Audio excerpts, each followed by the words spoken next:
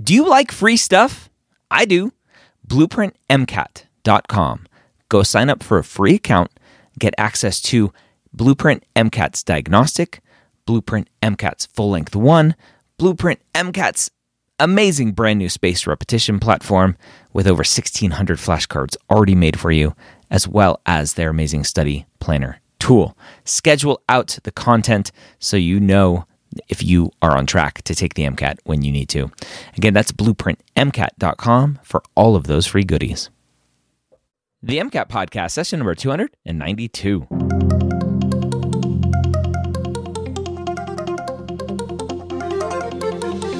A collaboration between the medical school headquarters and Blueprint MCAT.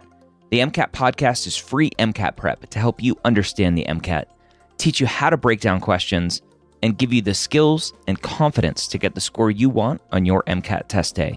Learn more about Blueprint MCAT at blueprintprep.com/MCAT. Welcome to the MCAT Podcast. My name is Dr. Ryan Gray, your host here every week. As always, I'm joined by one of the marvelous members of the Blueprint Live Online team. We are continuing our new series, the MCAT Blueprint series by Blueprint MCAT, a little play on words there. And we are going into the second year as a second year student. What should you be doing to prep for the MCAT? So if you're a first year, second year, even if you're beyond that, let's take a listen and see what you can be doing to help maximize your prep for the MCAT. George, welcome back to the MCAT Blueprint by Blueprint MCAT, our little mini-series here within the MCAT podcast. I'm excited. Last episode, we did first year, right? First year undergrad. Here's what you should be thinking about. Mm-hmm. Second year, not a lot different, is there? Not a whole lot. I would say there's a couple of things that you can probably do to really set yourself up well for, third and fourth year and for when you finally write that MCAT. But a lot of the approach is the same. Good habits, like we talked about last episode, good habits, good foundation, understanding your core concepts in your class, maybe getting a set of review books, comparing it with what you're seeing in class to making sure that okay, this is what I need for the MCAT. So I'm going to double down on this, make sure I understand it now. It'll pay off longer. Yeah. But the general approach is pretty similar. Yeah, let's talk about, because a student now as a second year student, or again, as a non-traditional student, kind of another year closer to when they're planning on taking the MCAT, they have some data now. They have some data that says, ooh, I'm a good student. Ooh, I'm not procrastinating. Ooh, I have been building in these habits. Mm-hmm. Or maybe it's exactly the opposite. The opposite, yeah. Let's talk about when a student, as an incoming second year student, should step back and look at this timeline and go, well, George said, right, 4 semesters. I should study, try to take it during that summer between second and third year so that I can focus on a lot of other things. That's really freaking me out. I don't think I can do it. I really struggled in my Gen Chem 1 class. I had to retake it. And so that's throwing off my whole schedule. When is it okay for a student to go, my timeline is different? At any point in time, your timeline can be different. I think to the point, I guess if we circle back to what we said in the first episode, it's not like you have to write it in the summer of second to third year. It's not like you have to write it and you have to get into med school straight out of undergrad, because a lot of people don't, right? It's if you want to set it up in a way to maximize your chances of getting out, finishing undergrad and going straight into med school, this is the timeline that you need. But as we mentioned earlier, and I'm going to say this right now, there's nothing wrong with taking a gap year. There's nothing wrong with being like a non-trad. I think it adds diversity. I think it adds, versatility and kind of different perspectives to your medical school class, which a lot of people really value. On your applications even, there's usually a full essay that allows you to describe what you did in your gap year, right? And why you decided to do it and why you chose it. A big thing, I know we're kind of steering towards med school applications now, but a big thing that applications committees are looking for is really this idea of growth, dedication, and personal reflection, right? As a person who said, listen, I knew that my stats weren't where they needed to be. I knew that I was in a position that I needed to make some changes. I realized I had some weaknesses. I was procrastinating. I wasn't organized. And I needed to take a step back to make the changes I needed to get to where I wanted. that says volumes to a med school applications committee, because it says that, hey, you're someone who took a step back and had that introspection, that self-reflection to say, I have things I need to work on. And you showed the initiative that you went ahead, you made those changes, and you succeeded in that. That matters a lot more than being someone who's like super burnt out and cramming for this exam. And maybe you miraculously got like a really good MCAT score and studying for 3 months, like not sleeping at all. That's not a sustainable strategy in the long term. That's not a sustainable strategy through med school. That's not a sustainable strategy in life at all, right? So a few important questions to ask yourself at any point in your journey, right? One, obviously, like the stats are one thing. Are my GPA and my MCAT scores or my class scores, are they where I want them to be? Number two, how do you feel?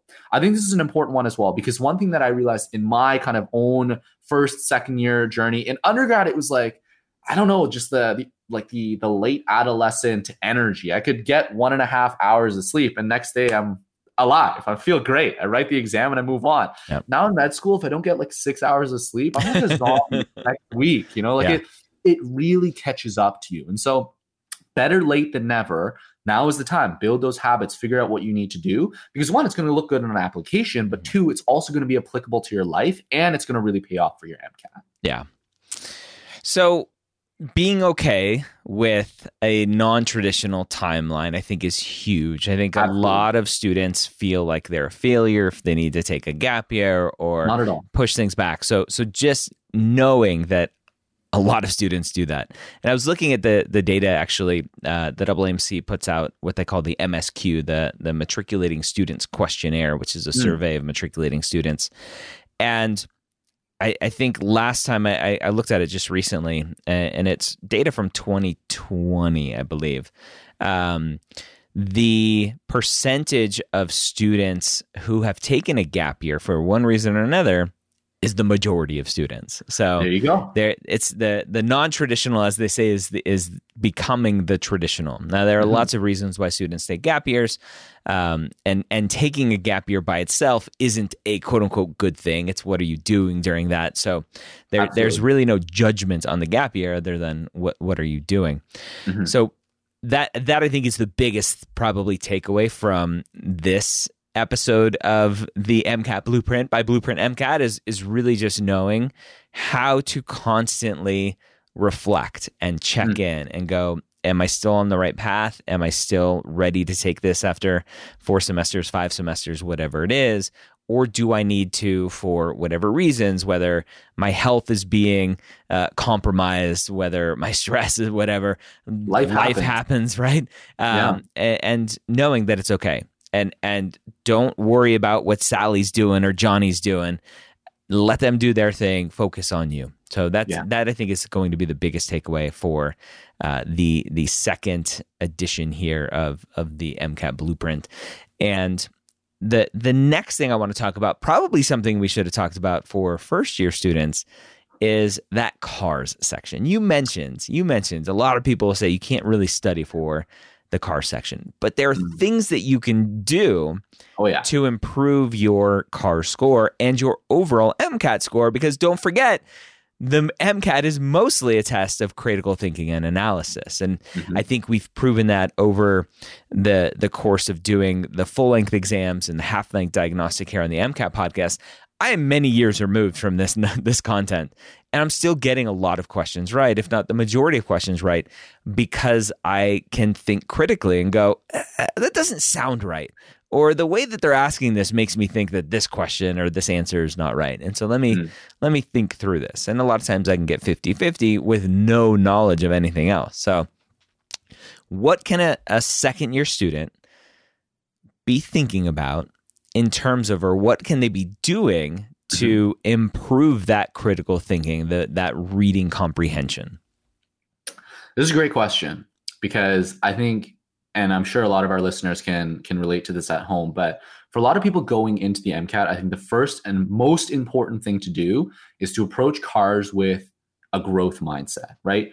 I think a lot of science students come into cars and there's this stereotype, there's this like, I don't want to call it a rumor, but there's this belief that goes around that's like, hey, science students can't read, or like, oh, like cars is the most difficult on the MCAT, right?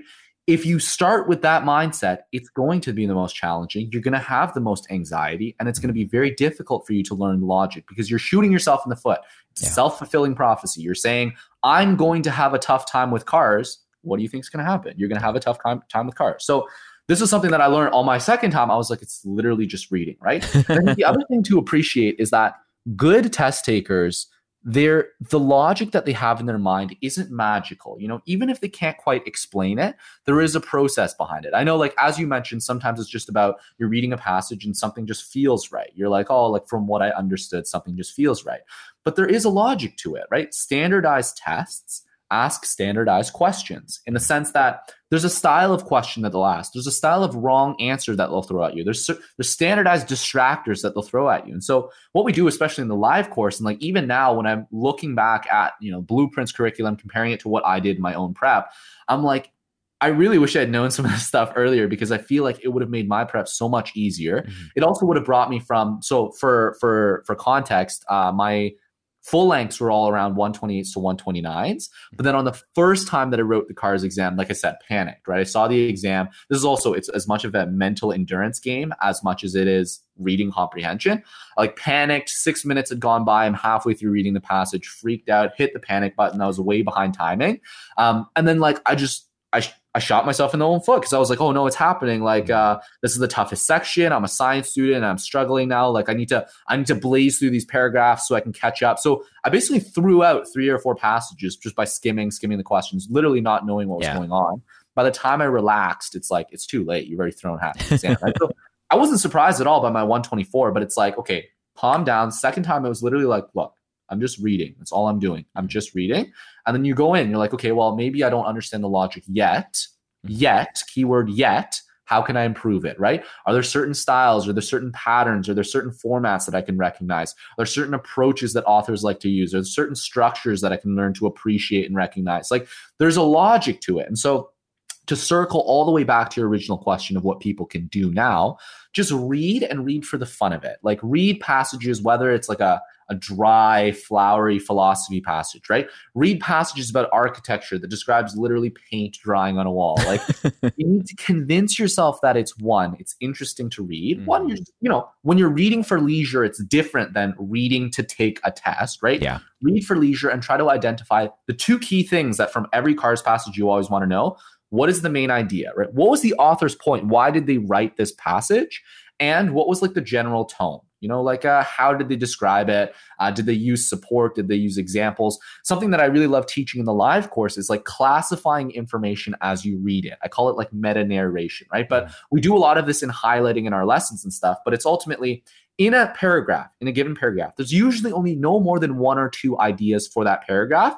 And that's like a central theme for that paragraph. And the rest of it's like, okay, well, here's the idea. Here's an example. Here's the definition. Here's a contrasting example. You can literally label everything that you read. It fits together for a reason. The paragraphs are organized in a way for a reason. Mm-hmm. So if you do this exercise just at leisure for a bunch of different paragraphs, like, okay, this was an idea introduced. That was an explanation. This was a counterexample. That's just some like final concluding remarks. Mm-hmm. What was the main thing from this paragraph? Next paragraph, do the same kind of analysis. Next paragraph, same kind of analysis. And at the end of the entire passage, be like, okay, well, the general idea was X, Y, Z, 1 or 2 lines. Yeah. And then the author seems pretty in favor, pretty like against it, seems pretty confident, doesn't seem pretty confident, whatever it may be, right? But if you do that from an early point at leisure, you're training yourself to do reading comprehension. Mm-hmm. The whole point of comprehension is here's a bunch of text on the page. Can you figure out what it's about? That's all comprehension is, right? Yeah. It's just reading. You know how to read. It's about refining it to the logic of the MCAT where they want you to notice certain things. That's something we teach all the time in the live course, but it's also something you can do at your own, at home. If you start to learn these patterns, if you start to recognize what to look for, it becomes a lot easier to understand how CARS works. So I'm glad we went a little bit deeper than just read. It's think critically as you're reading and mm-hmm. kind of check in with yourself. Along those same lines, when it comes to the MCAT, one of the biggest mistakes, we talk about it all the time, is students do too much content review and not enough questions. Oh, yeah. Should QBanks start coming into play as a second-year student? This is a good question. I mean, I think this comes back to the idea of active recall, right? So my recommendation in the live courses is always, you learn it the first time you watch the modules, then you go to flashcards, but to complement flashcards, you also do questions, right? Because the questions, it's not just definition example. It's like, here's a new scenario. Can you pull out what's actually important here? And so I would say QBank questions for anything, even for general learning for your undergrad courses, if you have access to QBank questions, that's why, when you learn in your calculus class, you have textbook and homework questions. That's like, in a way, kind of like QBank questions, because you're learning it, you're recalling it, and now you're applying it, right? So if you're doing your MCAT prep, I would definitely recommend look at the kind of the questions that you have, or look at the content first, try to understand it, close your eyes, actively recall it, and then dive straight into the relevant QBank questions, because now you're building those neural connections. You're building your content retention. And then the next step from there is integrating it with passages and application. But the first step is you need the foundation. Once you have the foundation, you can learn about how to actually connect the dots. So if you have access to QBanks, like whether it's alongside your courses or alongside other things, I would highly recommend incorporating it as a form of active recall to really reinforce the learning and to really reinforce, yes, you've seen it. Yes, you understood it, but now can you pull it back from memory when you need it? Yeah. And I think one of the biggest things is starting to learn, because I think that a lot of the MCAT is how well can you do on the MCAT, is starting to learn the styles and techniques of the passages and the questions and the answers and how they formulate those things. Because they've probably written, if you think of all of the years that the MCAT's been around, they've probably written like a million questions. Yeah. It's impossible to come up with a million different ways to ask an amino acid question. And so you start to see patterns and you start to understand, right? It's like Neo in the Matrix when you start to see it and you're just like, the ability to start to understand and go, okay, even kind of rewinding, going back to first year in your Gen Chem or whatever classes you're starting to learn amino acids in is okay, I'm learning amino acids. I have my textbook next to me, my MCAT textbook. I can see the type of information that the MCAT wants me to know, right? Conformation and acid base, like charge, whatever. And then let me go to the next step and go, okay, here's how they ask an amino acid question on the test. Here's another way they ask it. And so that when I go and continue to learn about amino acids, I can think about, okay, I saw that type of question where they ask, again, this kind of 4D way of coming in to the knowledge they want me to know, but different ways of getting at it. I can then start to think about those things as I'm reading and reviewing content. Absolutely. And I think even if we circle back to this idea of, content, application, strategy, and all that, if we think math, right? We were talking earlier in the last episode about how physics, it's like, how much physics do you actually need to know? Do you need to know deeper stuff? Do you need broader scope stuff? For MCAT math, a lot of the times they'll throw a novel equation at you, but it's about understanding proportionality, for instance, not as what do you actually do with this formula? So a quick example, I remember there's this one, I think it was a Beer-Lambert law, and it was the answer choices were how would you change the absorbance? What's one way you could change the absorbance? And there was literally only one answer that actually could work because the other three were constants. So it has nothing to do with you were given the equation in the passage. Yeah. You were given all of that in the passage, but realistically, all you needed to know was A is a constant, B is a constant, C is a constant, D is the only one that changes. I don't need to know anything else about this equation. That's a critical thinking skill, right? It's understanding proportionality as opposed to memorizing the Beer-Lambert law. So it's an application exam as much as it is about just having content. Yeah. Same thing with units. As I've been covering lots of these full-length exams, the answer, it seems to a lot of times come down to, you could answer that just by looking at the units of each answer. Looking at the units. Yeah. So it's huge, and that's where the critical thinking comes into play.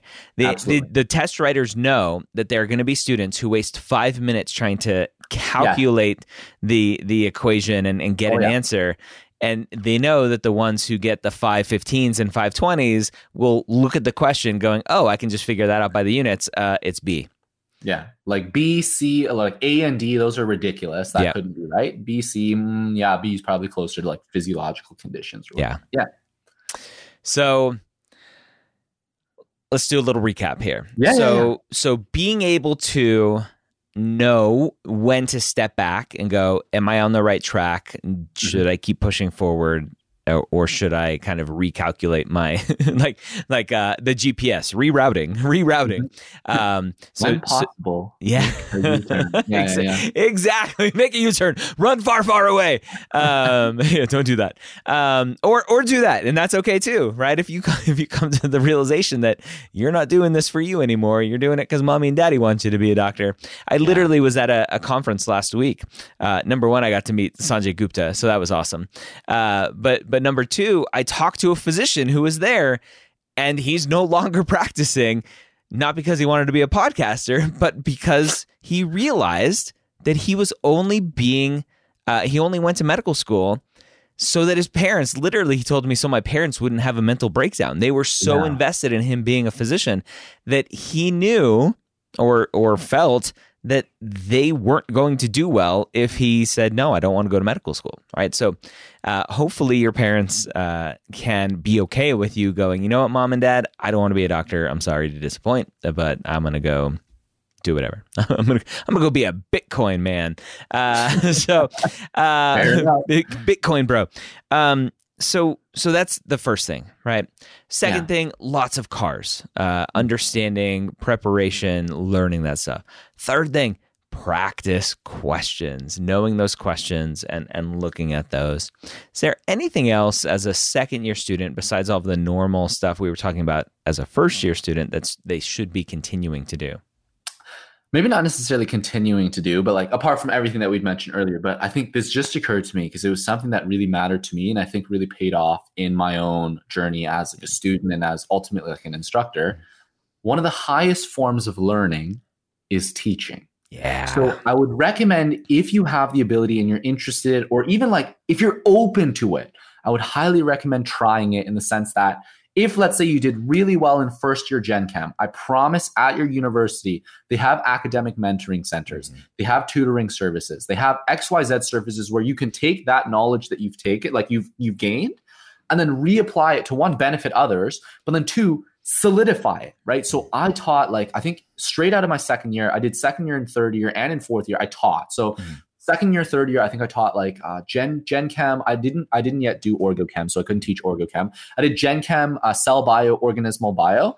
And then in third year, I added on some more because like I was like a residence don. So it was like similar to like, they might call them residence advisors, community advisors. You live in the residence with the students. Yep. And so I was like, I had a specialized purpose where I didn't have to do rounds and like look after people going to parties and stuff, but I would organize office hours, study groups, because like the building specifically was for STEM students. Yeah. So the science kids, the engineer kids, like all of this group, the mathematics kids, I would literally go to the common rooms and we would just do Gen Chem together. I'd go to the common rooms and we do like biochemistry together. And so if you take that opportunity, one, it's going to look great on your CV. Two, it feels amazing to teach, right? This is part of the reason why I love doing it. Seeing my students start off with a concept and being like, no idea what's going on, to the point where it's like, you see the light click in there, like something just lights up because it clicks.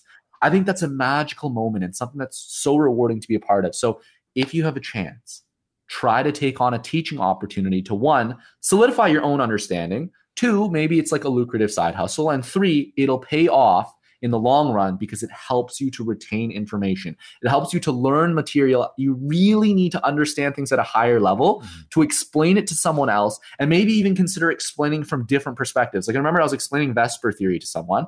We'd sat there for half an hour and we'd gone through just talking about the concept, to drawing it out, to like modeling with my hands. And at one point, like you can tell when a student's like, does this make sense? They're like, okay. Like you can tell it doesn't make sense, right? You can tell it doesn't make sense. And I'm like, okay, we're way over time. But I literally grabbed the pens and I was like, listen, if you have four things, they're going to try, it's going to be a tetrahedral. Like they're going to be as far apart as possible.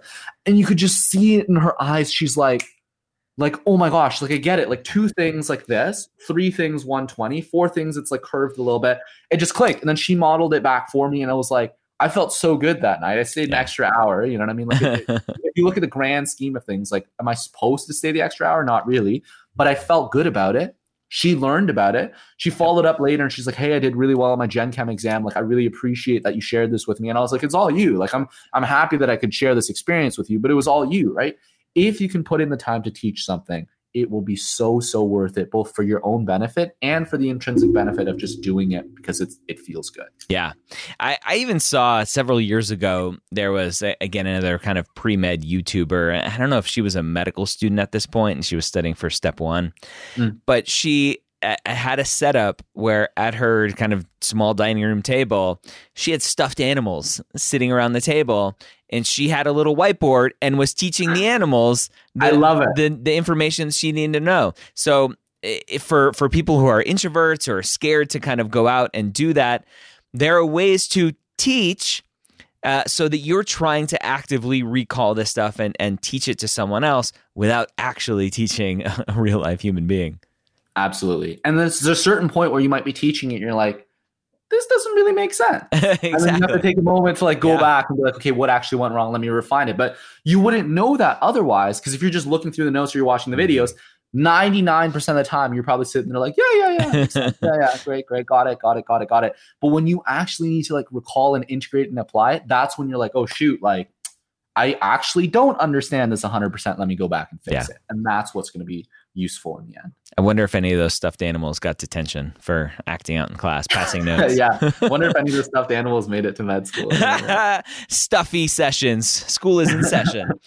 Awesome. All right. So second year, kind of a lot of the same things for first year, all those habits, all that good stuff is the one that we led with.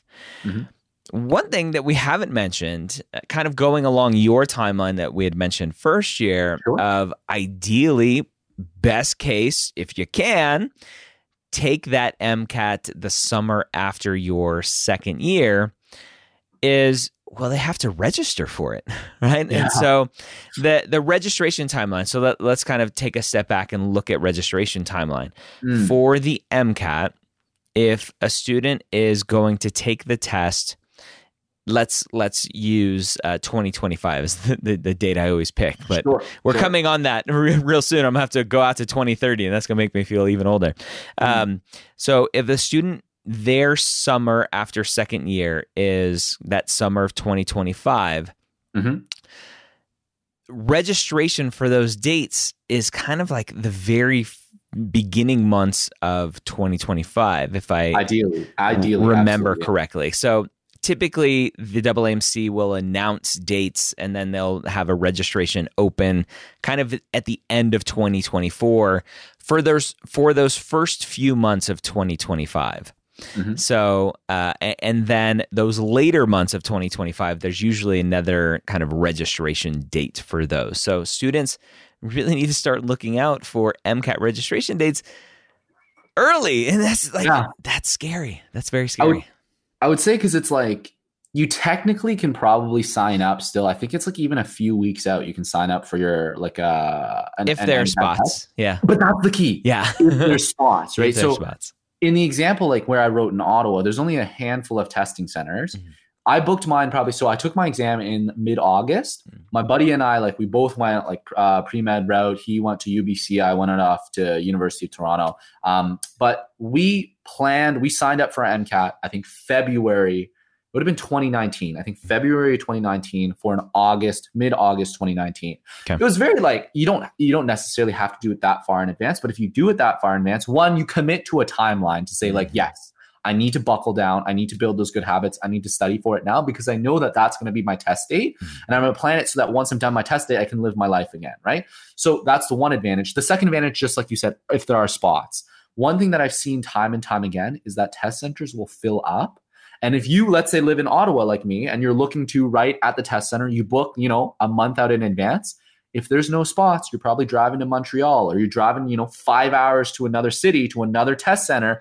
That is a lot to handle, like just physically, emotionally, and mentally in terms of stress to like get your butt to another city and then write an exam at 8 a.m. in the morning or something, right? So And by the way, when you sleep in a new place, your body does not like that, and your sleep is not good that night. Yeah, absolutely not. So try to plan that ahead for sure. All right. Well, George, last episode we covered first year. second episode of the MCAT Blueprint by Blueprint MCAT. We covered second year, and we're going to do a few more to get people kind of through that MCAT test day of what they should be thinking about and how they should be going about their planning. So thanks for being here. Yeah, thanks for having me. Thanks for having me as a part of the MCAT Blueprint by Blueprint MCAT. So it's been a lot of fun. As always, it's a lot of pleasure to kind of share these little tidbits. But for all of our listeners at home, wishing you the best of luck. Keep up the good studying. Keep up the good work in your undergrad. Put your best foot forward. Keep building those good habits. And maybe one day I'll see you around. Maybe on a ward. Maybe wherever. We'll interact in the world of healthcare. But best of luck in all the endeavors, and we'll see you next time. All right, there you go. Some second year MCAT prep. This is our MCAT Blueprint series with Blueprint MCAT. Don't forget to check them out, blueprintmcat.com, and use all of their amazing free resources, including an amazing study planner tool, full-length 1 from Blueprint MCAT, the half-length diagnostic from Blueprint MCAT, their amazing flashcards that they have with their spaced repetition platform. And also, don't forget to check out their live online course with an average 15-point increase from diagnostic score to real test for people who have taken their live online course. Go check it out, blueprintmcat.com. Have a great week. We'll see you next time here on the MCAT Podcast.